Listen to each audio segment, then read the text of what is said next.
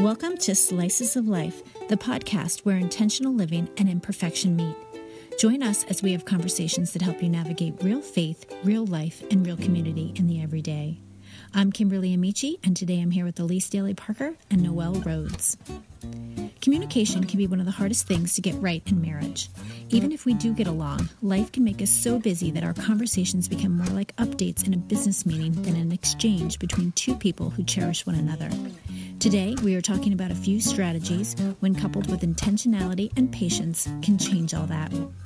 But before we get started, let's do what we do each week and ask an in your words question. We want to know, what is the one thing that you and your spouse agree on and one thing that you don't? Okay, so the one thing that my husband and I do have in common is that we're not really like party people, social, bees, like wanting to be everywhere in every party. Like we're very, we love just being at home with our kids. And if we had the opportunity to go to a party or to watch a movie and have pizza with the kids, we would always just rather do the low-key one. I don't know why. That's just how we are, and I love that he likes that too. The one thing that we're very different is that I'm always on the go. So like if I have time, I would try to fill it with something, and he's more like, let's see how we feel and see what the day looks like, and then we'll decide what we're going to do. And I'm like, I wake up and I'm already thinking about a list of things that has to be done. So we're very different, in that sense. This is Diana Jones, and the one thing that my husband Corey and I could see eye to eye on is creating dedicated time to spend with our kids. So whether that's eating dinner just about every night or playing board games or, riding our bicycles together, we try to do, at least one of those things every day. The one thing that we do not see eye to eye on is when I want him to help me and to clean up the office desk together, which, things pile up. There's things that need to be filed away or scanned. And, I'd love to have his help with that, but he'd prefer me to handle that. So that's it. All right, so the Connect Before You Correct episode of our show was one of the most popular. And for those of you that listen to the show, you might be surprised to learn that the same principles used in communicating as a parent can also be applied to relationships as well. Elise, you did a blog post on this for Circles of Faith, so I'd love for you to just jump right in and talk to us about this principle. You mentioned in the article that you and your husband were very different communicators. You want to start off by telling us a little bit about that? Well, first of all, I'll just give you an example of what happens in the morning, for example. I'm the person who tends to jump out of bed with my to-do list in my brain, and I quickly am thinking about the day ahead and what it entails, and I start ticking off things that, okay, so what are we going to do? What's on the agenda? Where will you be? Kind of stuff. And my husband does not wake up the same way. He literally gets up, goes downstairs, gets himself a cup of coffee, and kind of doesn't really want to talk, and feels accosted when I start talking about the things that need to be done. And he just needs that quiet start. He needs his thinking time. And he just does not want to hear from me about what I have on my mind, what I'm thinking about. It's kind of like, okay, what are we going to do? What are you going to do? And Chris is like, yeah, talk to me later. I think of my to-do list as just sort of a factual piece of information. And I don't think of how my husband responds to it. My husband feels, even whether it's morning, noon, or night, he feels accosted by a to-do list. He feels accosted by my energy that is attached to my to-do list. And I don't mean it that way. I don't mean it as corrective. I don't mean it as, something like an accusation of something that he hasn't gotten to yet. But that is how he receives the way I approach to-dos, goals, a weekend day. Okay, we've got a free day, which is a rare thing. What are the things we're going to do today? It's just his response to that is to shut down or to defend. Mm-hmm. Lots of fun. Right, because he perceives it differently than you're presenting it. I perceive it as sort of okay, let's get going. Let's do what we got to do. Rather than get to the end of the day and feel sort of like nothing's gotten done and we just kind of couldn't make a decision about what had to be done. Let's figure it out and let's agree to it and let's work on it. Whereas I think Chris would prefer to sort of flow into things the way he wants to. At what point did you realize that things needed to change with you and your husband and the ways you communicated? We sat down and had a conversation, and my husband was honest and said, I just feel like you are a drill sergeant and you're just kind of commanding, and there's we're just sort of so at times it feels like we're ships passing in the night. And I felt this too, by the way. It wasn't just him. We're ships passing in the night. We have our to-do lists. We're sort of living parallel lives, and we don't feel like we're a team. I think that's what really made us stop and recalibrate. And we recognized that we did not want, that relationship wasn't working for us. We wanted to feel connected. We wanted to feel like we were on the same page. And again, teamwork is really important to both of us. And we wanted to be collaborating on our lives together, not to be, doing our own thing kind of. So Noelle, can you relate to this? How are you and your husband's communication styles? Are they similar or are they different? Completely different. I think that's the case with most of us. Yeah. Yeah. I think, this should give you some example. I'm a big, I like to communicate, but when I'm upset and emotional, I do not communicate well. So, we had to really work through that a lot. And, Troy would just be like, just tell me what it is that you want or what you're feeling or what you're upset by. And it could take me 3 hours to get to my point, honestly, because I'm working through all the emotion, Yeah. And even, we used to laugh about it, but I would be talking and sharing my heart. And even as I'm monologuing my, defense or whatever you want to call it, I'd be changing my mind. You know what I mean? Well, I feel like you don't pay attention. No, actually you pay attention to me too much or whatever, So we've had to one of the things that there's a few things we've had to do, but before we address each other or correct each other in regards to our relationship, we have to really know what exactly we're talking about. And sometimes the emotion, it trips me up. And I come at him and I'm crying or maybe yelling but we're not actually getting to the point because all this emotion is just drowning me. So sometimes for me, I either write it out or I need to take a walk and process it through without him there. And then literally come up with a sentence or two of what exactly I'm feeling. Otherwise, it's going to waste a lot of time, and that frustrates him.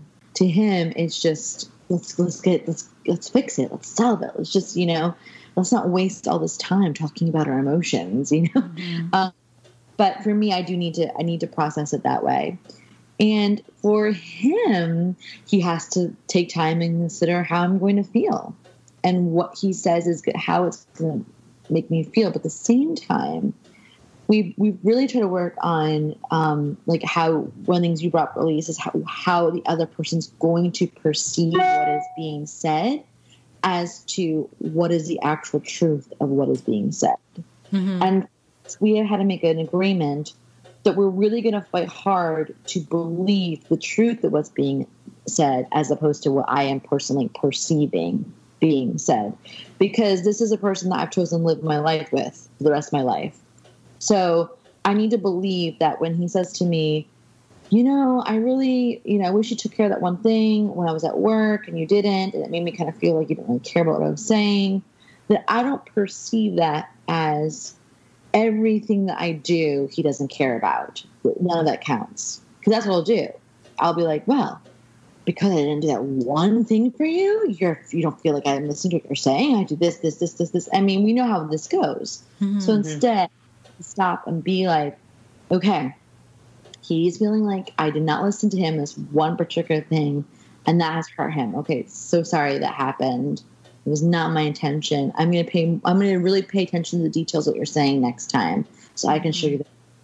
But trust me, we've come to this place, and very, very clumsily, I'm glad to listen, because it takes a lot to connect before you correct. When two people are bringing their emotions, their opinions, their family history, everything into the mix, there's a lot you have to kind of navigate through. So it is important that you really do stop and think about the other person, and remember, this is the person you're choosing to live your life with. Mm-hmm. That should count for something. Yeah. Mm-hmm.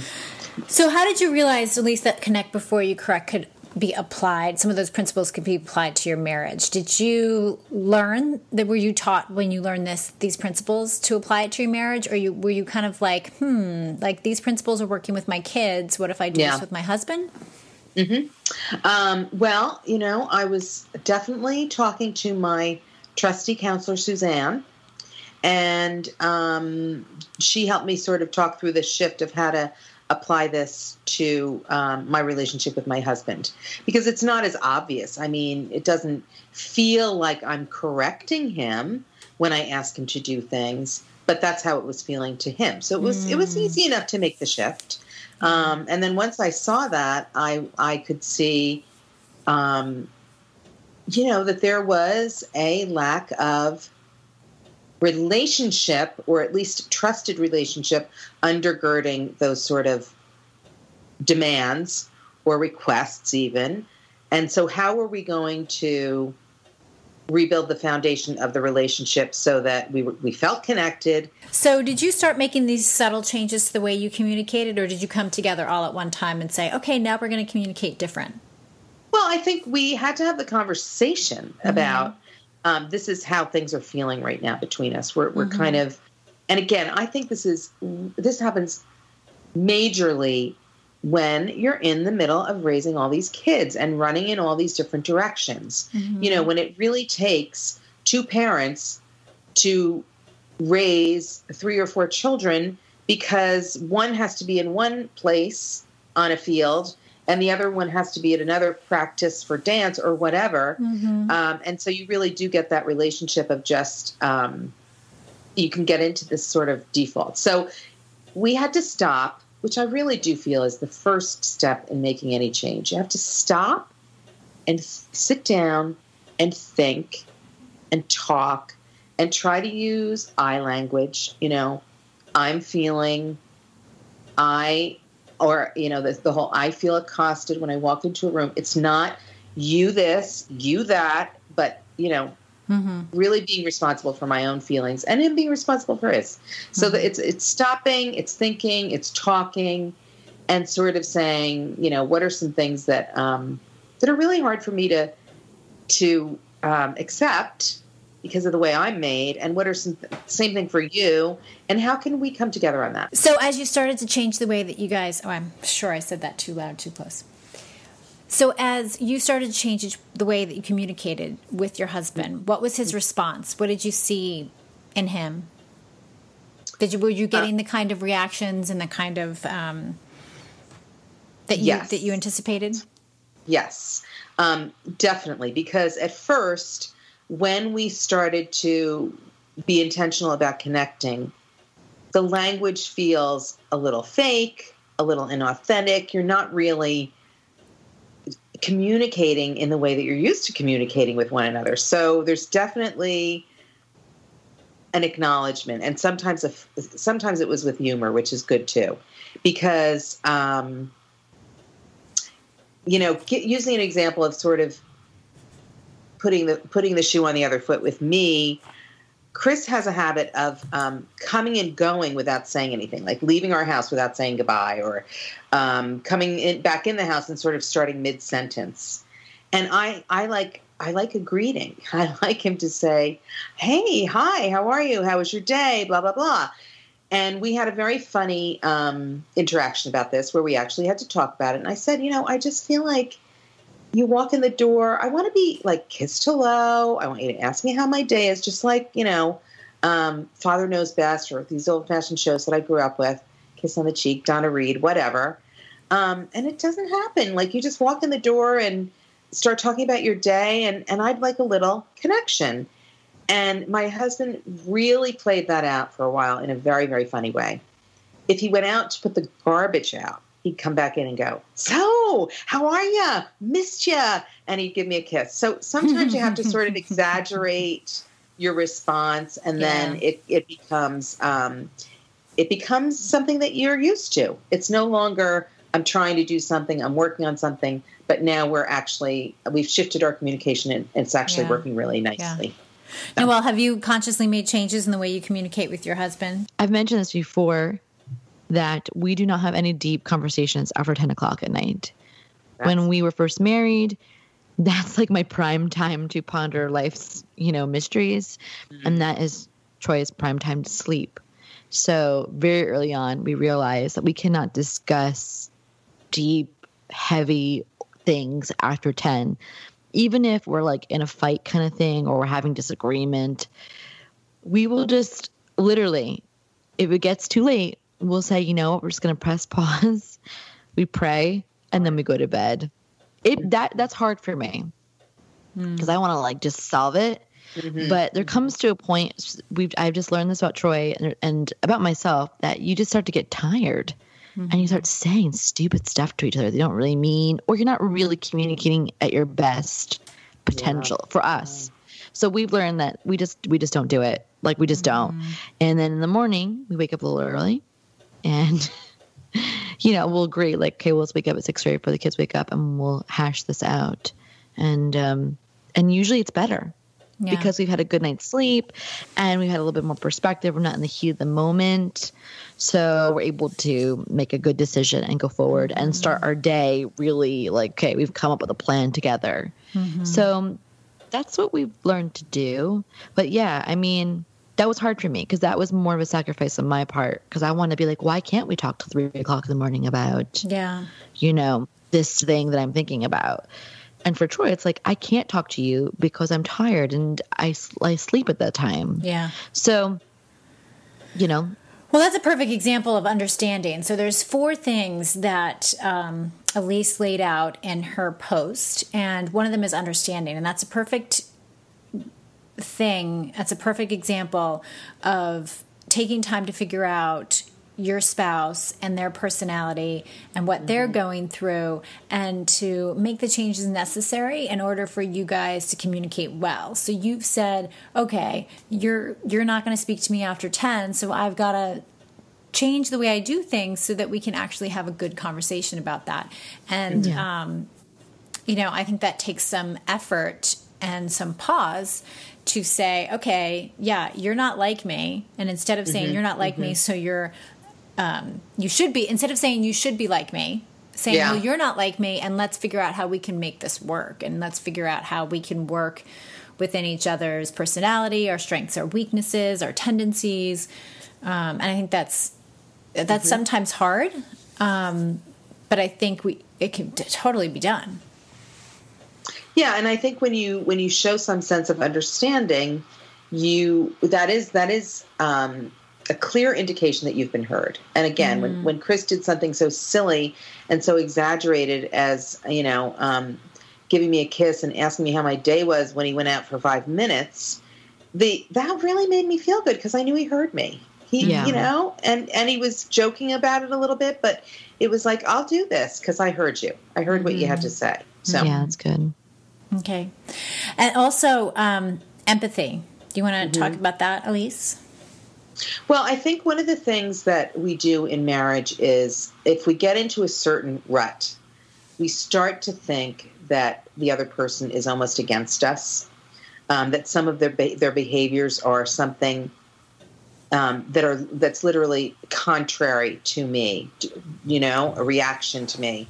And so if we slow down to kind of think about, okay, what's really going on here? I mean, maybe it's just a style that somebody was raised on, or maybe it's just a preference. So if I can get into Chris's shoes and understand his perspective, that he's not trying to upset me, but he's just, this is his perspective, his way of doing things, then it really diffuses the anger that can build up and the lack of understanding. So, yeah, that's good. And then also tell us about reflecting and relating. Well, okay, so I am really big on, taking a moment to think about where we're coming from and where our actions are coming from. Like, why did I do a particular thing? So if I do that, I take ownership over my own way of approaching life. Then I can share that with Chris and give him some insight into where I'm coming from, so that actually he can have understanding and empathy towards me and realize that what I'm doing isn't, trying to basically boss him around, going back to the sort of chore list thing. It's just a, here's how I'm thinking. I get up in the morning and I've got this to-do list. And I guess the first thing I want to do is kind of get it out of me. Well, if I can tell Chris about that, then he can say, okay, this is not about me. This is about her. What she needs to do. Right. I often say to my husband when we're talking, I'm like, all right, I just need to preface this with, what I'm about to say. I need to preface it with this. I need to let you know that this is what I need from you, or this is what I'm thinking. But just sort of prepping him and letting him know what it is that I need ahead of time. Yeah, that's a good idea. Really good. Super helpful. Yeah. So that he doesn't go there and automatically revert to maybe what he experienced in other relationships, or maybe what goes against the grain of his personality. That's good. And he can even he'll even preface with me saying, I know you don't really want to talk right now, but I do need an answer to this question. And so when we do that back and forth with each other, it helps. Definitely. Yeah, I mean, it's kind of checking off on each of the points that we're making: the understanding, the empathy, the reflecting and relating. And it's just it's such a wonderful thing, really. You're moving forward in a relationship where you're like, I know you. I know you and I understand you, and I'm going to acknowledge that as we enter into this conversation. And I think sort of to one of the things, Kimberly, there is a tendency, not always, but there is a tendency for women to sort of want to just like lay it out, and men to want to fix it. And sometimes we need to say, for example, now I don't want a fix for this.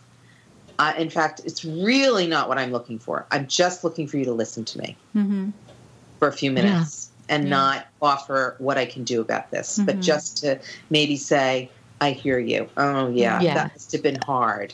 Whatever. Yeah. So, we can warn them ahead of time. I know. I mean, there's a classic line they always say, and that's just, I'm just telling you this because I need to tell someone my feelings. And that's just, you know what I mean?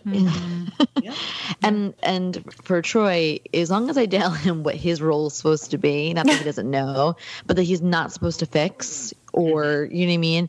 Then he's cool. Like, he's like, yeah, I can listen to this.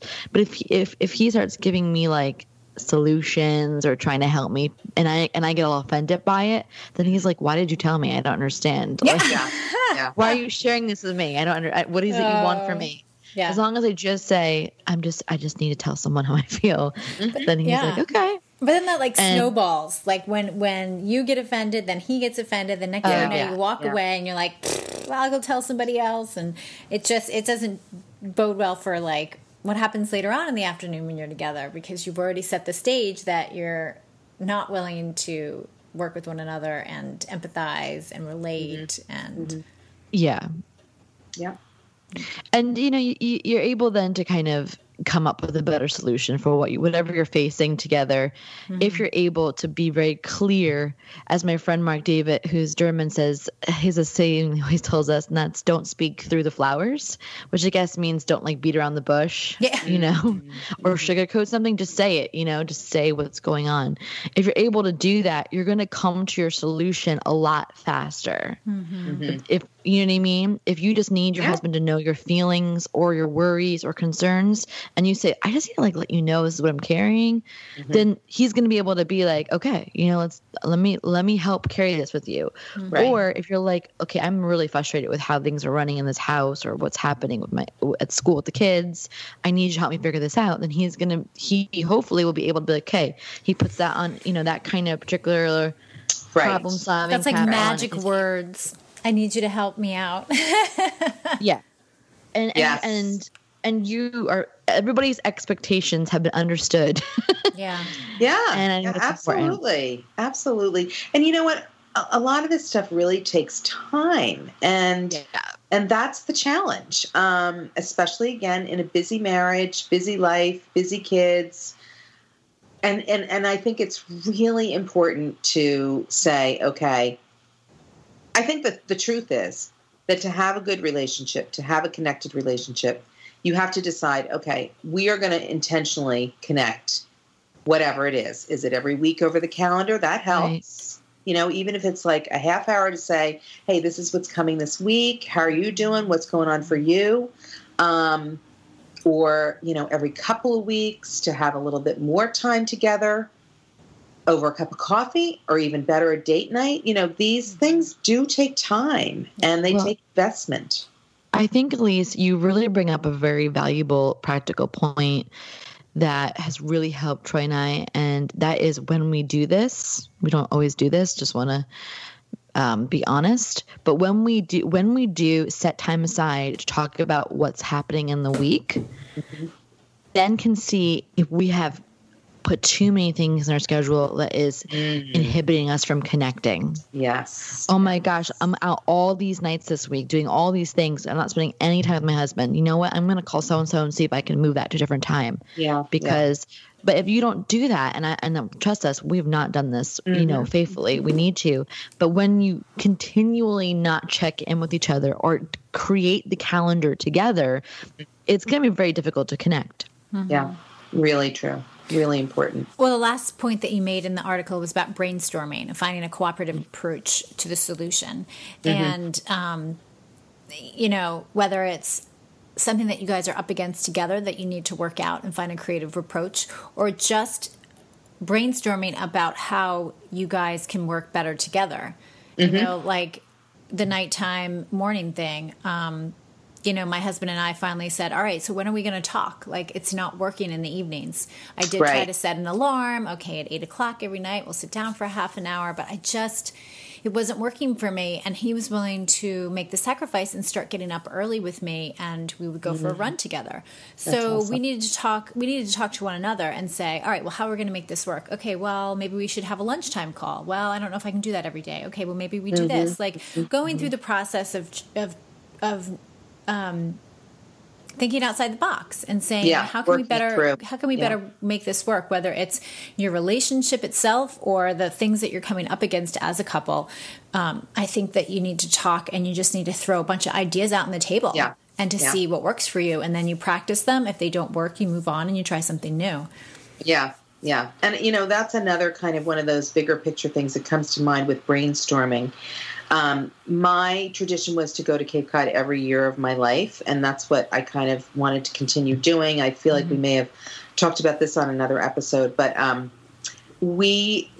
that was my assumption, and Chris was just kind of coming along a little bit begrudgingly originally. But the bottom line is, when we came to the table to talk about what we had both experienced growing up, or what our expectations were of what was going to be, where were we going to spend some precious time away, vacation time. It's not like something we can do easily. What are we going to do about that? And that cooperative approach led us to find a new place for us as a family.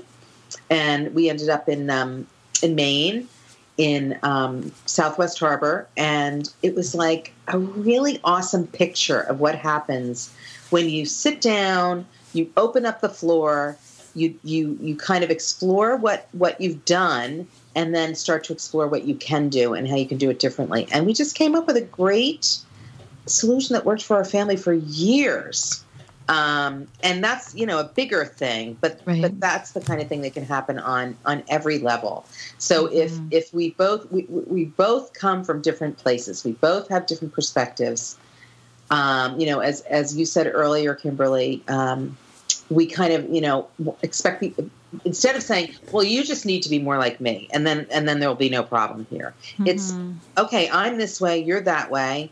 How can we create something different between us? That's even better, really. How can we make a new way of approaching whatever the issue is? Family dinners or, the calendar, whatever the case may be. So I think that's really kind of exciting and can really yield good fruit. Yeah. So, Elise, what would you say to our listeners who maybe doesn't have a spouse that's willing to sit down at the table and talk about changes that need to be made? Well, I absolutely feel we have to start with us. If we have the conviction, if we, again, it reminds me of counseling. I went to counseling first because I was convicted and needed to change. Once I started to make some changes, it was time for Chris and I to get on board together. And so we did some counseling together. So that's just an example of how it sort of caught on. It's like, okay, this is my, this is what I'm feeling called to right now. So I'm going to work on this, and it's going to be organic. The spouse or the partner, or even in a friendship, if I make these changes, they will have repercussions in the relationship, and the other person will automatically make some changes of their own.